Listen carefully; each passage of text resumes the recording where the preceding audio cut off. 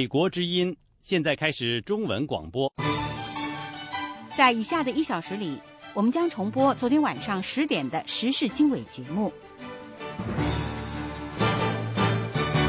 首先请听最新的国际新闻。各位听众早上好，我是燕青。欧盟方面表示，鉴于津巴布韦实行的政治改革，欧盟方面决定放宽针对津巴布韦的制裁措施。欧盟官员星期一说，决定解除对津巴布韦政府内部6位官员的旅行禁令，并同时解除对另外21位津巴布韦公民实行的财产冻结令。欧盟派驻津巴布韦的大使表示，欧盟方面之所以做出上述决定，是基于津巴布韦方面起草了一个新的宪法提案。津巴布韦方面计划针对这一提案在下个月进行投票，并将在今年7月份举行选举。欧盟最初是在2002年对个别津巴布韦公民采取旅行限制以及财产冻结措施的。欧盟当初这么做的原因是为了惩罚津巴布韦总统穆加贝统治下发生的践踏人权的行径。欧盟驻津巴布韦大使说，在津巴布韦举行选举之后，欧盟方面将要重新审议对其他一些津巴布韦人实施的旅行禁令，以及针对穆加贝本人还有数十名和他有关联的人的财产冻结措施。英国首相卡梅伦呼吁印度方面将经济体制当中的一些关键部门对外国投资方开放。卡梅伦并且呼吁印度方面进一步改善投资环境，让外国投资人士觉得在那里做生意更加容易一些。卡梅伦是星期一在印度的商业首都孟买参加一个会议期间，对印度商界领袖发表这番讲话的。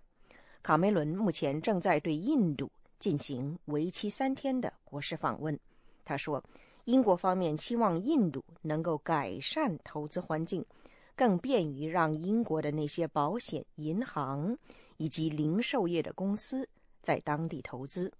随同英国首相卡梅伦访问印度的还有100多名来自英国议会、教育界和商界的人士。另一方面，世界银行表示，自从2005年以来，印度的投资环境已经大有改观，但是和其他国家相比，在保障各类合同能够付诸实施方面，印度目前仍然在全球排名倒数第2位。委内瑞拉总统查韦斯在古巴待了2个月，接受癌症治疗之后，目前已经回到他的祖国。查韦斯已经返回委内瑞拉的这一消息是星期一早间通过推特发表出来的。这条推特短信的内容同时还包括说要感谢上帝、感谢祖国和人民，并且说查韦斯将在委内瑞拉的领土上接受治疗。查韦斯的支持者们听到这一消息之后进行了庆祝。去年12月份的时候，查韦斯在古巴的首都哈瓦那接受了一次历时6个小时的癌症手术。自从他2011年被诊断患有癌症以来，那是他第4次接受癌症手术。今年1月，也就是上个月的时候，委内瑞拉的副总统马杜洛曾经说，查韦斯当时的状况属于是比较微妙的。在叙利亚方面，联合国负责调查叙利亚冲突的特别委员会的一位成员呼吁国际刑事法庭对叙利亚冲突期间出现了战争罪行的这一指控进行调查。联合国的这一委员会星期一就叙利亚问题出台了一份最新的报告。调查员戴尔·庞特对媒体表示，联合国安理会出面伸张正义的时刻，他说已经到了。负责调查叙利亚冲突的联合国特别委员会出台的这份报告说，叙利亚军方，也就是说政府军还有武装反叛人士都有可能犯下了战争罪行，包括大批屠杀平民百姓。不过这份报告强调说，始作俑者主要是叙利亚政府。报告所列举的叙利亚政府犯下的罪行，包括任意逮捕民众、谋杀、实施酷刑折磨以及强奸。叙利亚政府和武装反叛组织到目前为止都还没有针对上述报告公开做出评论。联合国负责调查叙利亚冲突的这一特别委员会将要在下个月向联合国人权办公室提供一份不向外界公开的名单，列举出都有哪些有可能犯下了战争罪行的个人还有团体的名单。好的，各位听众，以上是几则国际新闻，接下来请您收听今天早上录制的美国之音时事经纬。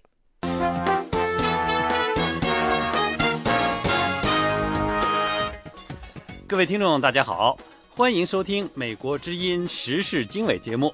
今天是2月18号星期一，我们从美国首都华盛顿现场播出这次节目，我是齐永明，现在为您介绍这次节目的主要内容。自从中共中央纪委通报薄熙来案正式移交司法机关以来，外界无法了解更多进展。薄熙来案是否会采取秘密审判方式？节目中有详细报道。中国人大政协准备召开两会前夕，外地访民发起了要求两会代表中有访民代表的征集签名活动。台湾的军事基地谷歌卫星图片被人加以整理，放在因特网上曝晒。台湾总统马英九表示，希望加快互设办事处的步伐，加强两岸关系。俄罗斯为越南建造的首批2艘潜艇正在测试，预计将在今年交付越南使用。详细内容欢迎收听。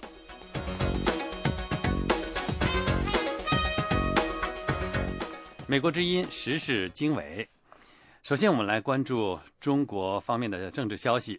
自从中共中央纪委通报薄熙来案正式移交司法机关以来，这位前中共高官被控涉及多条罪状的大案审判日至今没有对外界透露。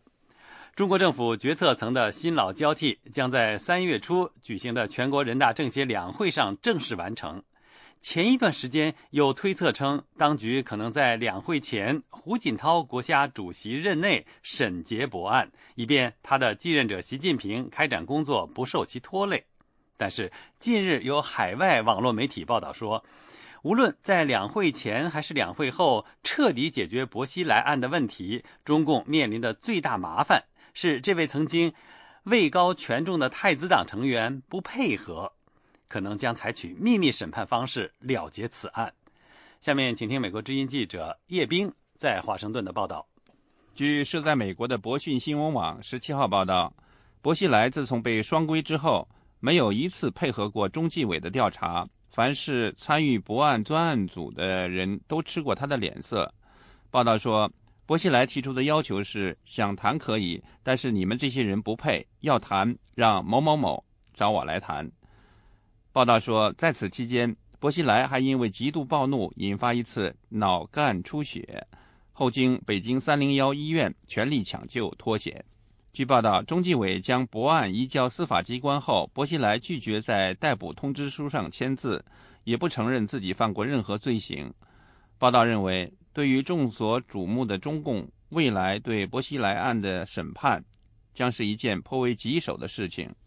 北京的政治评论人士陈子明对美国之音表示，如果薄案审判拖到两会以后，中共总书记习近平纵然党政军大权在握，也不会跟薄熙来面谈他的案子。不过陈子明认为，上述报道所说的不配合符合薄熙来的性格。他说符合呀，因为江青当年也这么说过，但是不会见他的，这个政治风险太大了，不可能去见的。那就是说是这个马上两会要开了嘛，对吧？这个习近平呢，就是说也很快就是说，真正的党政军一把抓。那个时候你觉得他也没有可能吗？没有可能，因为跟阶下囚去见面这种事例在中共60年历史上没有出现过。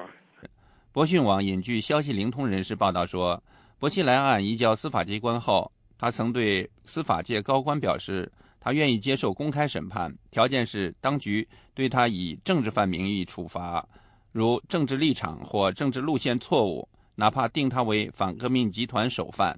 如果当局以贪污、受贿、包庇等刑事罪名处罚他，他不但不会接受，还会当庭举报他人更加严重的违反党纪国法的犯罪事实。因此，报道指出，薄案最大可能是以涉及国家机密为由受到秘密审判。曾被当局指为6·4黑手、被判刑多年的陈子明认为，秘密审判的可能性不大，因为当局有很多办法对付薄熙来的不配合，比如派人占满法庭旁听席位，不准实况转播，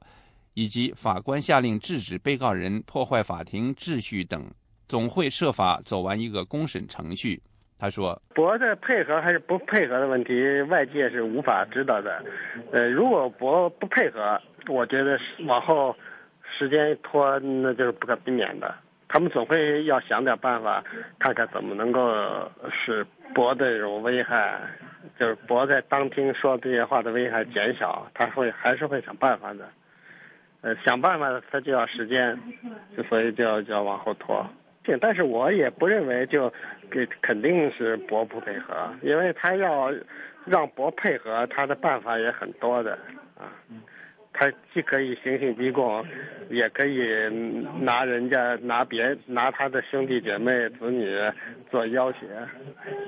他有很多手腕了。陈子明表示，也不存在审判政治犯的可能性。当年他在出庭审判时，当局也不承认他是政治犯，而且当局也不可能用反革命的罪名进行审判，因为这种罪名已经没有了。他认为薄熙来不配合当局的可能性比较大，所以当局要达到顺利开庭的目的，还要费比较大的功夫才行。关注薄熙来案并在多维网发表多篇相关分析文章的博客作家牛泪对有关薄熙来不配合当局办案的报道提出质疑，并表示薄熙来在北京家中接受调查期间曾写过承认所犯错误甚至罪行的书面检讨。这位博客作家写道，他的一位了解薄案进展情况的朋友认为，薄熙来案将和王立军案审理一样，会采取半公开的方式，也就是说，对涉及国家机密和个人隐私部分的审判会采取非公开审判，而对于其他罪行的审判则会公开审判。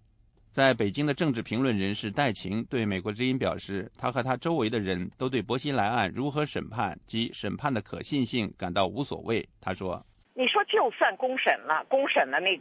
那个博古开来和那个张小军，你说你能得到什么？不过看一场戏。那么薄熙来他不愿意演这场戏，和他给他演出了这场戏，对我们想知道历史真相的人一点区别都没有，所以我本人真是无所谓。戴晴表示，就算薄熙来顺从了，甚至被打几针，一副傻呆呆的样子出庭，这种审判他也不相信。全都不信。比如说吧，这些事情我就信一个，这个王立军进了这个领事馆啊，就这个只有这些消息我们才敢信，剩下的我们也大家也天天看，但是呢，就是他都要制作出来的东西和民众想要了解的历史真相和比如说我们能够在一定程度上满足我们的知情权，这还差得很远呢。所以我觉得制造出来的东西无所谓。这位独立作家表示，习近平等新领导人当前正面临如何处置对朝政策、对日政策和反贪等当务之急。在这些更重大的事情亟待解决的新形势下，薄熙来案基本上已经告一段落。他说，薄熙来的事情现在呢，就是如果没有大的动荡的话，比如说张海洋啊，或者是那个刘源啊，或者是王军啊，他们的反弹的话，他们做出大动静的话，那基本上就是他这件事情，他想要通过这个一种非常规的手法来进入到最高决策层，这件事儿就可以画一个小句号了。亲北京的半官方报纸《香港大公报》1月27号曾发出独家报道称，北京消息人士证实，薄熙来案将于28号在贵州省会贵阳法院开庭审理，但此报道随即被相关法院否认。事实证明，这是一条假消息。美国之音叶冰，华盛顿报道。美国之音时事经纬，欢迎收听。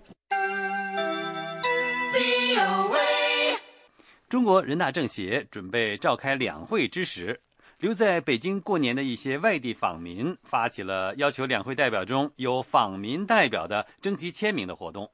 这项活动的访民表示，希望中国的两会中有人为社会最底层的100万访民发声，反映他们的疾苦和诉求。下面请听美国之音记者叶冰在华盛顿的报道。2月17号，几名来自上海、河北、河南、江苏、辽宁等地的流经过年访民，先后到北京梅地亚新闻中心、中央电视台和中共中央党校等地拉起横幅，要求在即将召开的全国人大和政协会议上能有访民一席之地。他们表示，中国的上访公民超过100万，成为不可忽视的一族，理应有其代言人出席北京两会。这项签名活动是由上海湿地农民程玉兰、河北沧州农民牟爱英等人在蛇年春节期间发起的。辽宁辽河油田上访者赵广军对美国之音表示，签名活动仍在北京的访民中间进行，已经获得了上百人的支持，其中包括一些维权活动人士和律师。他说，现在陆续都正在签着呢，现在签着已经签了好几张单子了，陆续在签。现在能有好几张的过百了，所以说我们这正在签，而且还那个北京他们还有不少维权人士、律师啥的也在签，也在签这个。我们要签很多名的话，在适当的时候是肯定要拿出来要公布的。因为这两天的人呢，全国陆续的访民现在这两天都陆续要进京了。26号左右吧，就是吉林省就有400-500人，他们基本上是集体一起基本上过来的。这位曾在中国人民解放军服役的退伍军人表示，他和几位来自各地的访民这几天每天都在北京的一些地点打横幅，表达他们的诉求。他说，有一席之地，有个说话的代言人吧，就说打横幅，就这两天我们一直在打。今天也去了，今天我们到的是那个中央电视台梅地亚那块儿，还有那中央党校，都出来了吗？哎呀，我们这哪儿都跑啊，哪儿都去啊，就是那个所有的各地方能去的，我们所说能去的地方，那个地方我们能去的都去了。来自辽宁营口的王素娥对美国之音表示，他在参加打横幅要求由访民代表参加两会的活动时，要十分小心谨慎，避开警察，以免被抓回原籍地受罚。他说，遇到我们就躲了，等他们不在的时候我们再整出来，要不然那个就得挨抓回去。我们国家是属地管理呀，属地管理自我纠错，给弄回去了之后，就属地管理就得收拾我们。什么他们错了之后，国家就是我们上告一级一上告，到时候回去之后还地方属地管理，他们这属地管理就害死我们了。我们最怕的这事儿啊，回去之后就等于把我们把杨白劳交给黄世仁一样。王素娥表示，他18岁的儿子遭人抢劫，由于法官向家属索要钱财被拒绝，而被以抢劫罪名判刑8年。他为讨还儿子的清白已经上访将近7年。王素娥认为，人民代表大会里应该有访民自己的代表，为他们这些在社会底层受欺压、被冤枉的人说话。他说，人大代表里头有工人阶级里的人，有那个农民阶层的人。那我们访民里头的疾苦，谁能了解？谁也不知道。像他们当官的和那些像企业家之类的，他们一天都在幸福窝里头、甜蜜罐里生长，他们根本不知道咱们上访老百姓被那个就是司法不公、被冤枉、被判刑、被被劳教、被拘留等等，这些上访得不到多年讨公平、讨正义得不到解决，这个我们心里头就是的苦闷。只有我们访民才知道。所以说我们也有这种想法，就是在我们访民当中挑选那些文化比较高的，完素质好的，品质高尚的，像那样的访民，完事就参选人大代表。2013年的中国全国人大政协将于3月初在北京举行会议，届时预计将产生新一届政府和国家军委会。美国之音叶冰华盛顿报道。这里是美国之音的中文节目，欢迎继续收听时事经纬。近1年前，广东陆丰乌坎村举行了世人瞩目的村委会民主选举。当初信心十足的林祖鸾和杨色茂在带领村委会为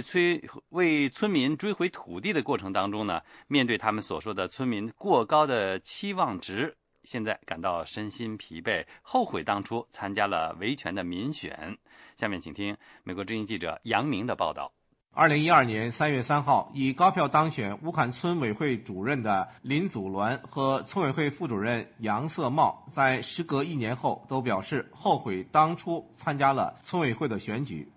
乌坎被中外媒体视为中国土地维权和民主选举的典范。新村委会上任以来，尽管他们努力去为村民们追讨被上届村委会非法出售的土地，多次公布有关土地追讨事宜和进度，仍然有一些村民表示不满，经常到村委会闹事，让在维权过程中没有任何个人利益得失的林祖鸾提心吊胆，不敢接电话，连门铃响都害怕。为了提防不测，还在家中安装了闭路电视进行监控。乌坎村委会副主任杨思茂在接受美国之音采访时表示，新村委会上任1年来面临的最大困难和挑战不是来自于外部，而是来自于乌坎村内部。主要就是跟村民之间他们的期望值有误差，也就是说村民有过高的期望，不切合实际的期望，但是村委会没办法做到，这样就是会产生了有一定的困难，包括执政能力等等都有些怀疑了。现在也就是说有些村民开始对我们不信任。他说，那种认为凡是被上届村委会出售的土地全部收回来的想法是不切合实际和幼稚的。杨思茂介绍，他们目前已经收回了大约3000亩非法出售、没有办理国有土地证的土地，目前还有大约1000亩土地正在追讨中。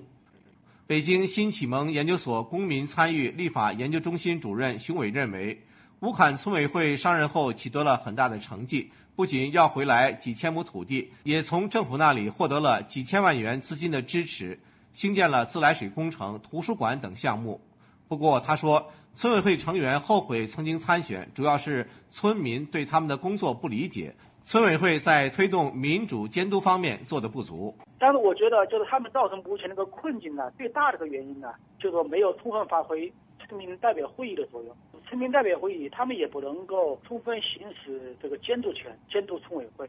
熊伟说，林祖鸾之所以表示后悔参选，是压力过大，因为一方面他希望政府帮助他们把土地收回来，但政府的帮助作用不大，令他感到失望。另一方面，村民对他们的不理解，让他感到有苦难言。长期以来一直关注乌坎村委会选举的维权人士、民间学者郭飞雄说，收回被非法出售的土地是乌坎维权的核心内容，但由于村委会过分依赖政府，没有用法律的手段维护他们的权利，导致村民不满，村委会成员后悔当初维权。造成的主要原因就是推进民主不真诚，官方极不真诚，而受官方影响的当地的村民带头人，在和官方的交往中失去了政治自主权，过分寄希望于清官，而没有把自己当作真正的民主主体。他们呢，喜欢通过中国传统的黑箱作业来处理重大的法律纠纷，不愿去走公开的法律程序，所以他们在收回土地和财务公开等等事务中间一再出现重大失误，导致了今天的困局。郭飞雄说，根据2004年中央办公厅和国务院办公厅的有关土地转让的文件，没有经过全体村民投票和村民代表会议投票所做出的土地转让不具备合法性。他说，这就意味着即使乌克兰出售的大约6000亩土地已经办了国土证，仍然不合法，仍然可以通过法律手段追回。所以他们的失败是出自于人为的因素，并不是民主无效，民主运作不下去，恰恰相反，是因为他们呢放弃民主的道路，放弃法治的道路。郭飞雄指出，如果乌坎村委会领导用法律捍卫和维护他们的权益，他们在法律上占据着非常有利的地位。美国之音杨明香港报道。这是美国之音的时事经纬节目。台湾的军事基地谷歌卫星图片被人加以整理，放在因特网上。台湾台联党立委认为，台湾军方应该想尽办法做好掩护工作，因为一旦情资泄露到中国，将影响美国出售台湾武器的意愿。有关详情，下面是美国之音特约记者张永泰从台北发来的报道。中国环球网日前刊登了一位大陆网友整理出来的37张台湾防空导弹雷达阵地的卫星照片，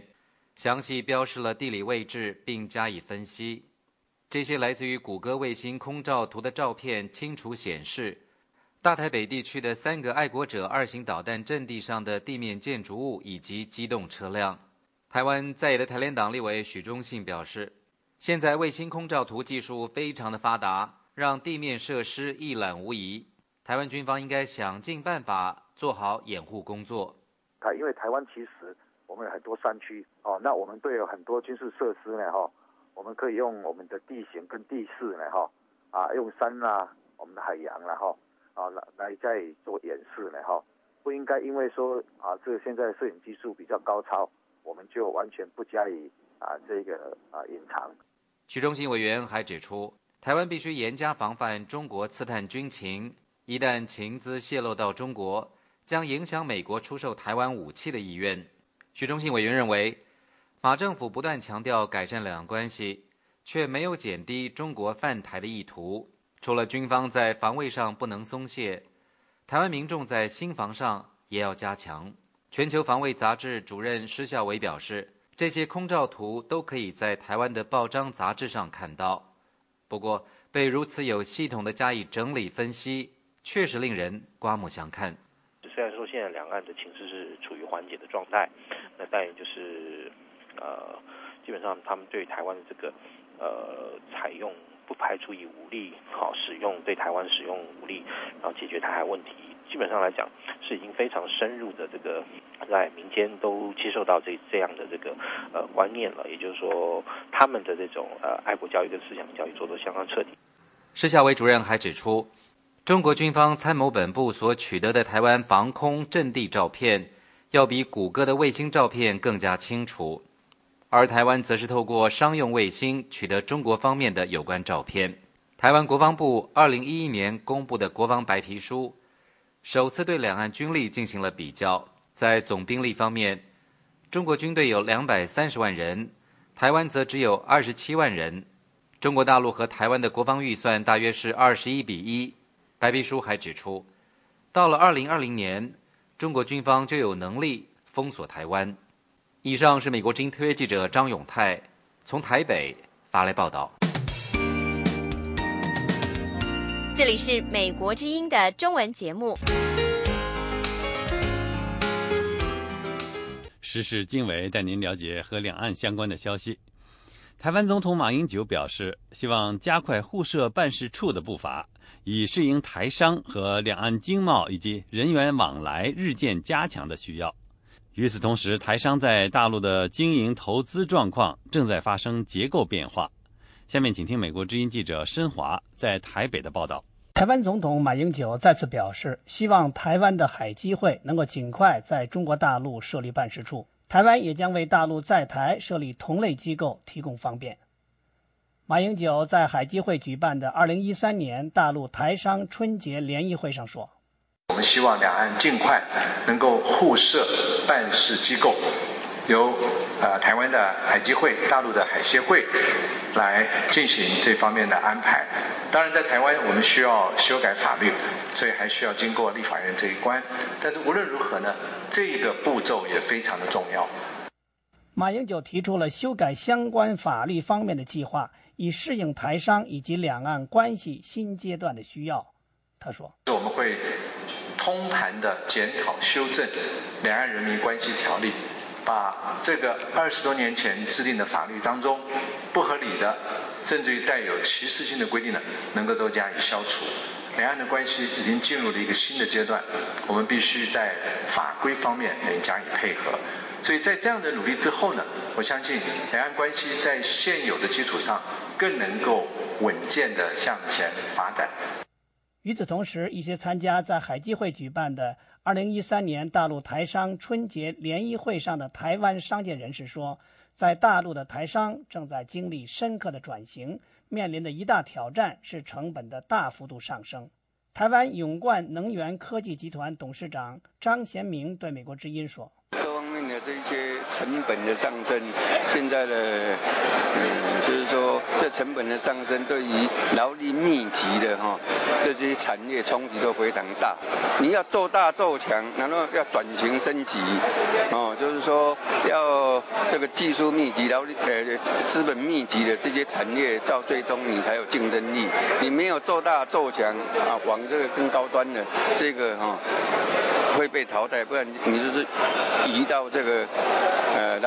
成本比较低的地方这个是没有办法的一个趋势。东莞侨鸿鞋业董事长郭正兴说，1994年设厂时，工人每月成本是500元人民币，3年前涨到了2500元，目前达到了3000元。大陆年轻人也和台湾的年轻人一样，不想留在工厂，导致普遍的缺工。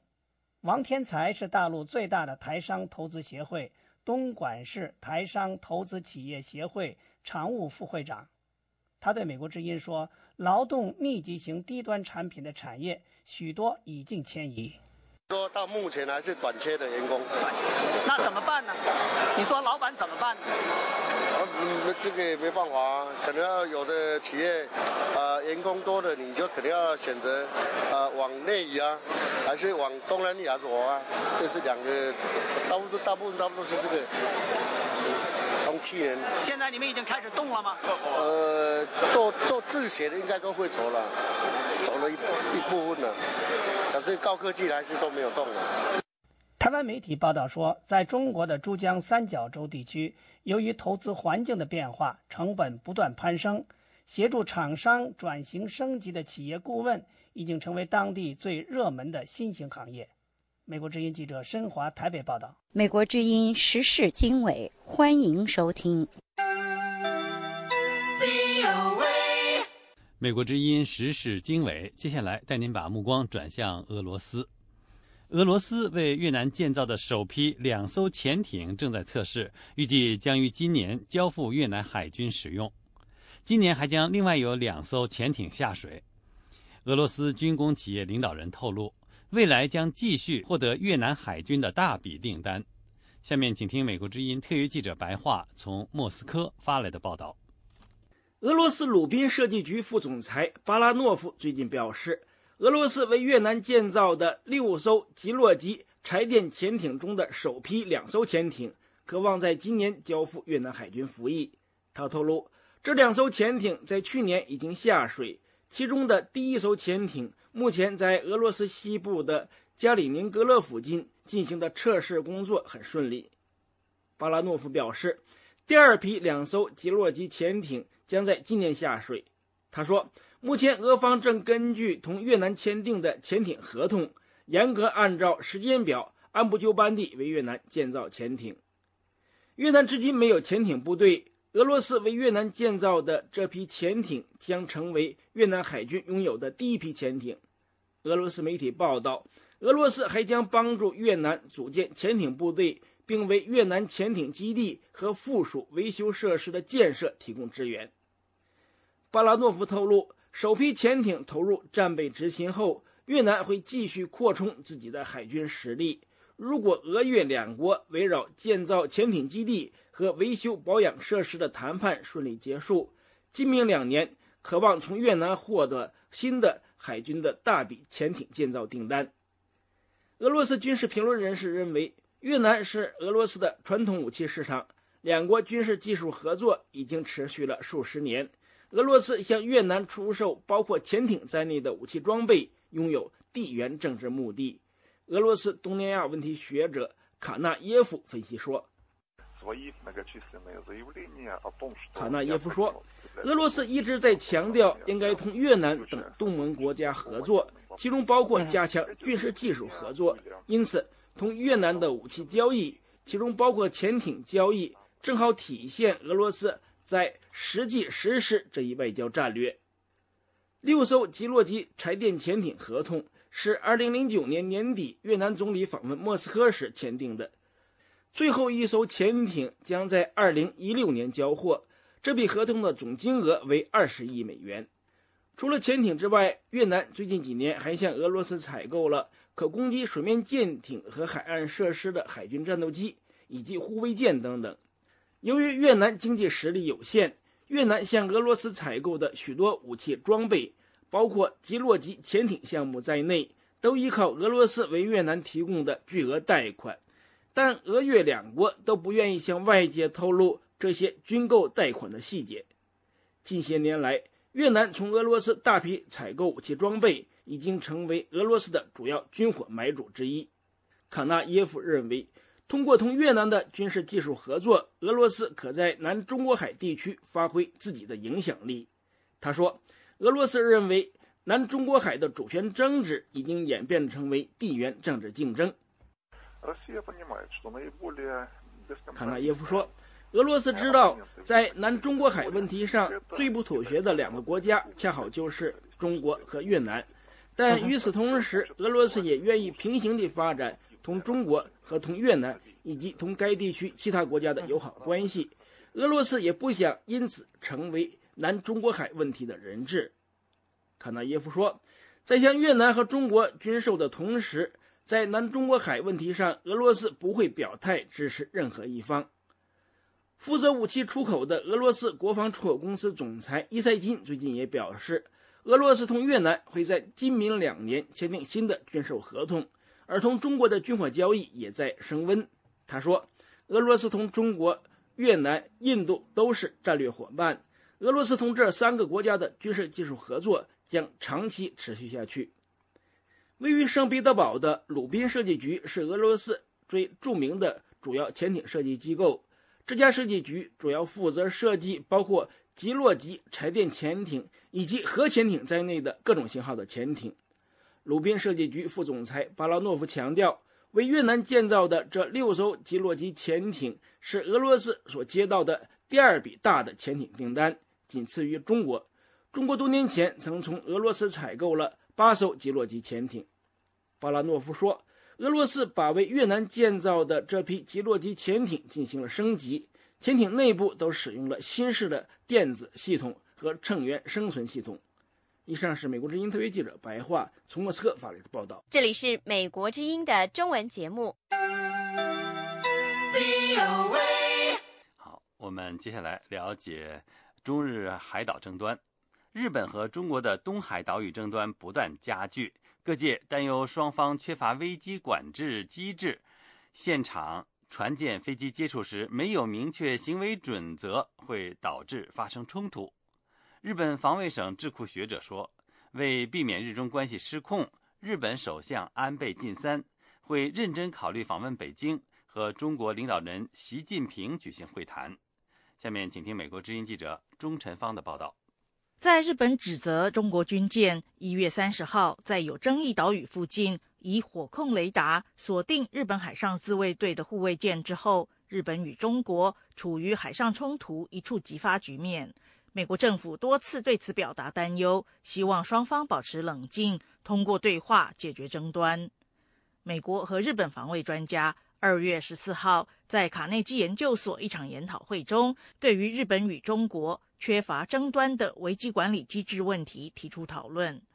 美国分析人士说，在火控雷达锁定事件中，最令人担忧的是外界并不清楚在事件现场双方人员是否有明确的接触准则。Does the PLA Navy have a pre-approved set of rules of engagement。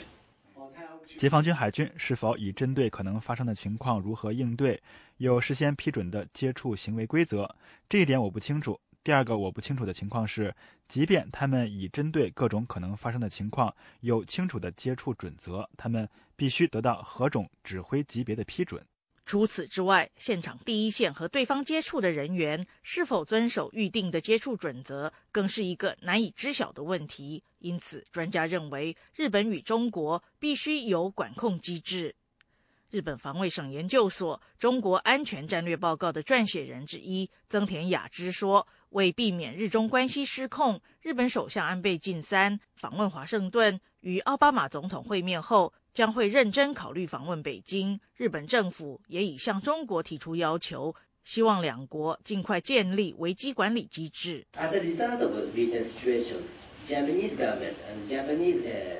由于近来发生的事件，日本政府和领导层现在正在认真思考与中国解放军建立危机管理机制。我们正在要求与中方对口人士展开协商，或是举行实质的讨论。安倍晋三已通过特使、公民党主席山口那津男向中共总书记习近平表达希望举行峰会的信息。日本防卫大臣小野寺五点2月12号在接受美国之音专访时表示，日本希望和中国协商建立热线，或协商在船舰之间、船舰与飞机之间进行通讯，避免发生重大冲突。他说，日本已经敦促中国通过外交途径重新启动有关这些通讯机制的谈判。重要的是，两国需要交换和分享这类信息，避免有如火控雷达锁定这一类的事件再度发生。以上是美国之音记者钟成芳的采访报道。这是美国之音的时事经纬节目。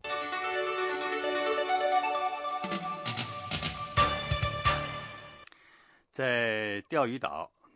也就是日本所称的尖阁诸岛主权争端中，中国态度之强硬和对峙时间之久，令许多人始料不及。日本一位熟悉中国事务的安全问题学者认为，中国的强硬态度和过去1年来中国高层的权力斗争紧密相关。有关详情，下面请听美国之音记者李宝在华盛顿的报道。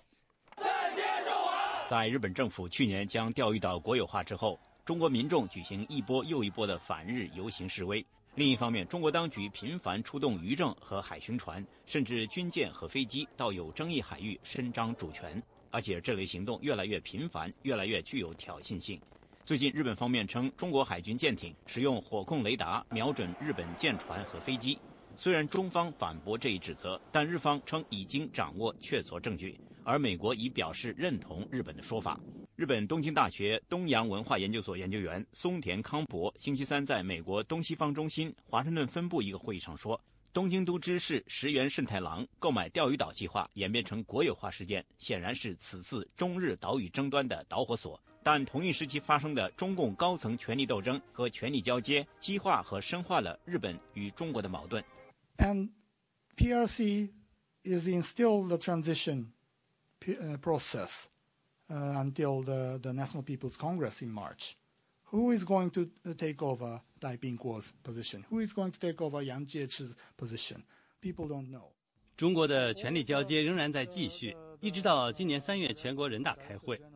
我们不知道谁会接替戴秉国，谁会接替杨洁篪。这些部门主管官员看着上级的脸色，猜测应该选择强硬还是温和的政策。他们选择了强硬政策。在权力交接时期，人们往往选择比较强硬的对外政策。据信，日本政府在2002年就与钓鱼岛的私人拥有者签订租用契约，希望以此有效保持岛屿的安定，尤其是阻止国内激进分子登上有主权争议的这些岛屿。在日本防卫厅所属国防研究所做过16年研究员的松田康博说，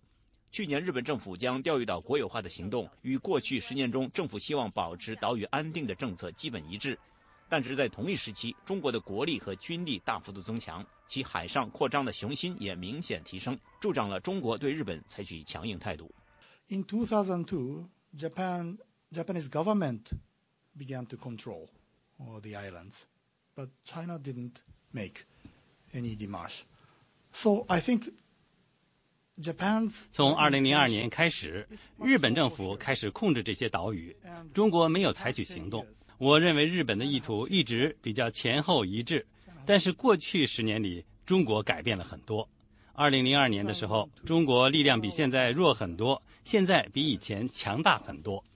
美国传统基金会安全问题专家程斌也在本周星期二撰文，认为从中共新总书记习近平最近有关核心利益的讲话中，可以看出中国新一代领导人会在包括钓鱼岛和南中国海主权问题上采取强硬立场，而且这种强硬立场已经在不断升级的中日岛屿争端中体现出来了。中国外交部和国防部否认中方的举动强硬，并指责日本舰船和飞机近距离跟踪在公海上正常航行训练的中国军舰，造成了相关海域安全局势的紧张。日本政府坚持对尖阁诸岛拥有主权的立场，并决心保卫自己的领土。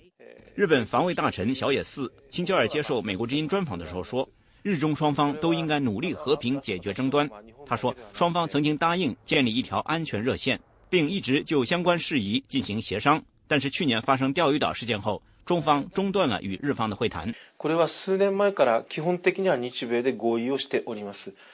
中国和日本基本上在几年前就已经就此达成了协议，我们就如何具体运作已经有过工作组级别的会谈，但自从去年秋天以来，这种会谈就再也没有举行过了。因此，我们建议重启会谈，但我们还没有从中国那里得到任何回应。不过，这是我们所希望的进程。分析人士认为，中国并不打算为了钓鱼岛与日本开战，但也不急于跟日本和解。中日岛屿之争至少会持续到今年3月，中国领导层基本完成换届。美国之音记者李宝华盛顿报道。这是美国之音的中文广播。中朝关系方面，平壤第3次核试验以后，中国民间对朝鲜的复杂感情通过各种渠道表现出来，有好多有关朝鲜是假币和毒品中心的帖子在网上流传。下面请听美国之音记者海涛的报道。互联网上有人以朝鲜毒品大量流入中国为标题发表的文章说，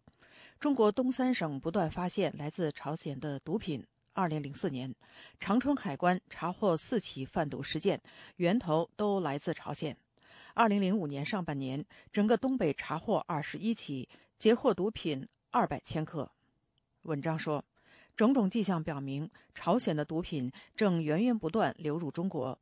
随着朝鲜危机加深，向中国境内贩毒渔利的活动更加猖獗。该文还说，朝鲜否认其贩毒行为，中国也一直对破获朝鲜贩毒案保密，即使有媒体披露，也只说境外人员，只字不提朝鲜。一些网友转发的另外一篇文章的标题是“朝鲜高仿真假人民币威胁中国的核弹”。文章说，朝鲜生财无道，除了贩毒，其假币制造技术世界一流，不仅制造美元、日元，更大量制造人民币，是朝鲜剩下屈指可数的重要王牌。这篇文章说，记者从内部获悉，朝鲜目前在变本加厉地生产人民币假币，一是要换回维持运转的资金，二是想针对中国软肋及金融安全狠狠反击。中国青年参考杂志2012年6月曾刊登文章说，朝鲜特工李敬爱假装脱北者混到韩国被抓获。据他交代，他曾在本世纪初被派往中国，在中国负责将假钞换成人民币。报道说，李敬爱兑换的假钞将近100万美元。2011年11月1号，人民网公布朝鲜在制造中国人民币假钞。报道说，有不法分子在互联网上兜售朝鲜版假币。朝鲜版假币不同于台湾版假币，仿真度高于台湾版假币，凭肉眼较难辨认，是目前市场上最新版本，技术含量高，其颜色、手感、声音、水印、安全线、盲文等和真币一样。报道说，朝鲜版假币一般商业验钞机能通过，用肉眼无法识别。另外，2010年《星岛日报》报道，朝鲜边防人员在边境检查，用调包手段把假钞换成游客、商人的真币，这样的事情多有发生。报道说，中朝边境地区已经成了伪造人民币、美元交易泛滥地区。路透社星期三报道，2005年，美国方面采取行动制裁澳门汇业银行，因该行帮助朝鲜洗钱和走私伪钞，美国政府冻结了该行账户上朝鲜的2400万美元。中国国际台在线2009年6月16号报道，朝鲜合法收入主要来自中国支持和对华贸易，在2008年大约30亿美元，其次就是同新加坡、印度、俄罗斯和巴西的贸易，除了这些合法收入就是非法收入。报道援引美国有关部门推算，2005年朝鲜从事毒品、伪钞、非法武器交易、假烟等非法出口达到4.5亿到5.5亿美元，占其总出口额相当大的比重。另外，美国有关部门研究得出结论说，朝鲜每年从事犯罪活动收入达10亿美元左右。以上是美国之音海涛的报道。美国之音继续为您播送中文节目。来关注其他方面消息。美籍华裔诗人贝岭10年来多次被中国拒绝入境，他多年长居台湾，并在出版界找到了比较稳定的市场的定位，享受着中国没有给予他的出版和言论自由。不过看似非常自信的他，一到过年就心绪不安。有关详情，下面是美国之音记者申华的报道。春节前，贝岭发来邮件说，若一个人在台湾过年，可以有空到他的倾向工作室坐坐。贝岭原名黄贝岭，生于上海，长于北京，美籍华裔诗人。2000年，因在北京印行《倾向文学人文》杂志第13期，被北京公安局拘捕入狱，被控非法印刷出版罪。后因国际文学界呼吁营救，美国国务院介入，他被中国遣送出境，开始漫长的流亡生涯。大年初六，我如约来到台湾师范大学附近的一个僻静巷子。贝岭住在这里一栋4层楼的公寓内，楼内可能还有其他7、8户人家，可能由于春节假期没有见到街坊邻居。贝岭所住的3楼单元门上标有他创办的独立出版社倾向工作室的名号。话题很快扯到了过年、流亡和回家。贝岭说，我跟你讲，过年太难受了。过年其实我就一年里面最难受的，其实就是在过年的从年30到初10吧，就这一段时间，就这个就最有年味的这个时候，你会发现你最想回到自己的国家。不是光简单的讲，就是要跟父母见面，就是他应该说父母见面是你想回到自己祖国的一部分，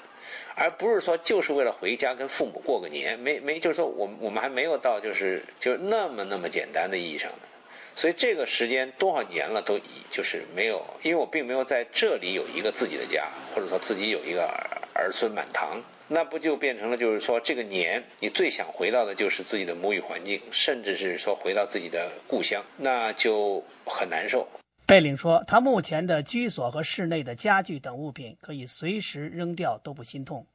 在台湾，别说他没有汽车，大众化的摩托车和电动机车也不备，不是买不起，是流亡生活形态使然。他说他有3、4辆脚踏车，停在门外墙边的是一款台湾早年产的幸福牌28型老自行车。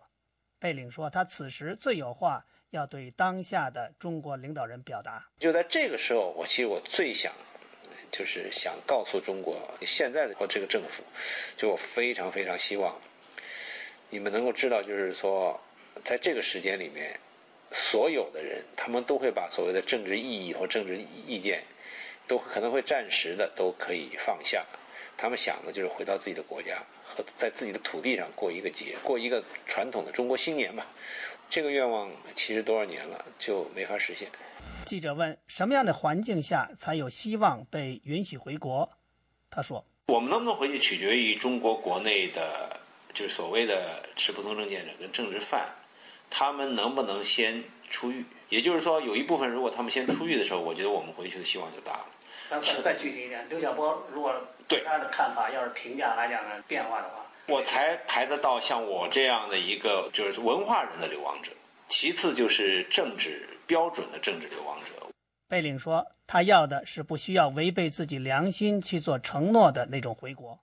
获准回去的时间长短没有关系，哪怕是短期回去。6·4意见诗人北岛2011年8月以嘉宾的身份出席了在青海省举行的国际诗歌节，这是北岛流亡海外20多年首次受邀回国参加官方活动。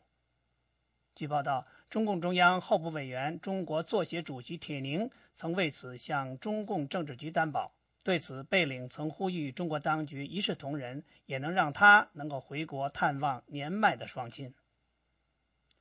坚持不走后门回国的同时，贝岭说，一旦父母病危，而且有某种可以促成回国的方便存在，他并不排除和拒绝利用一下后门，为的是人间亲情，能见上父母一面。贝岭说，颠沛流离期间，他在台湾居住时间最长，期间往来德国、美国以及世界其他地方，在台湾算是长居户。由于持美国护照，每3个月免签期届满之前都要去出入境部门办理延期，或者自行出境返回后进入下一个3个月停留期，因此他是移民局的常客。美国之音记者申华台北报道。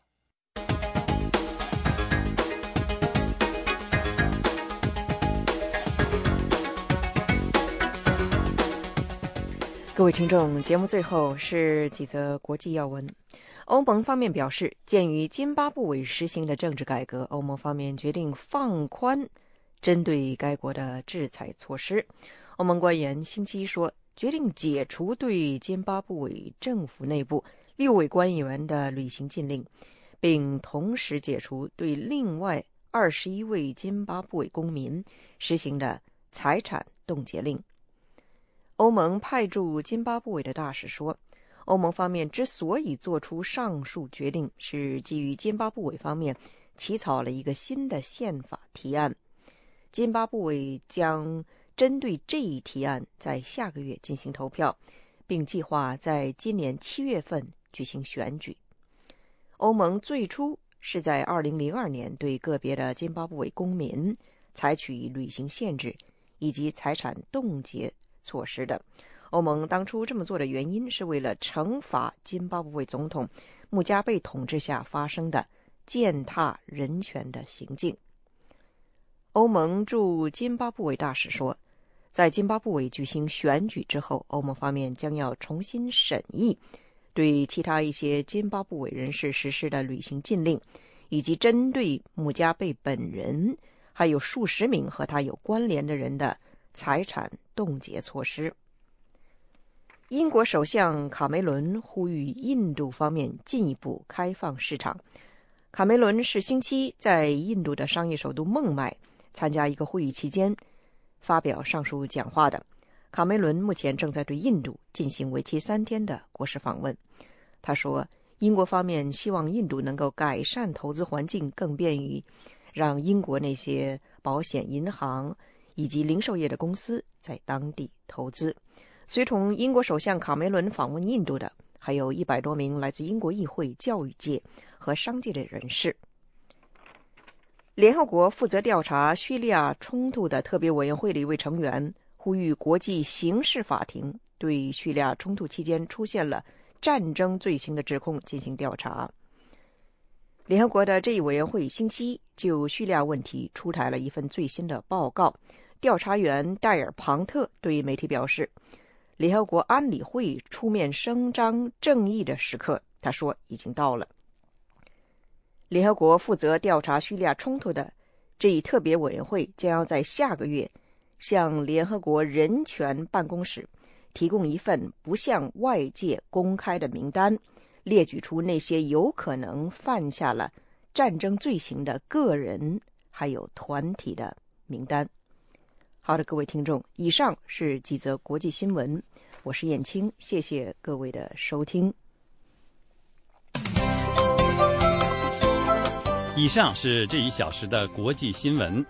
您如果需要获取更多的信息，请访问美国之音网站 www.voachinese.com。美国之音现在就结束这1个小时的新闻节目，下次播音在北京时间上午8点开始，欢迎到时收听。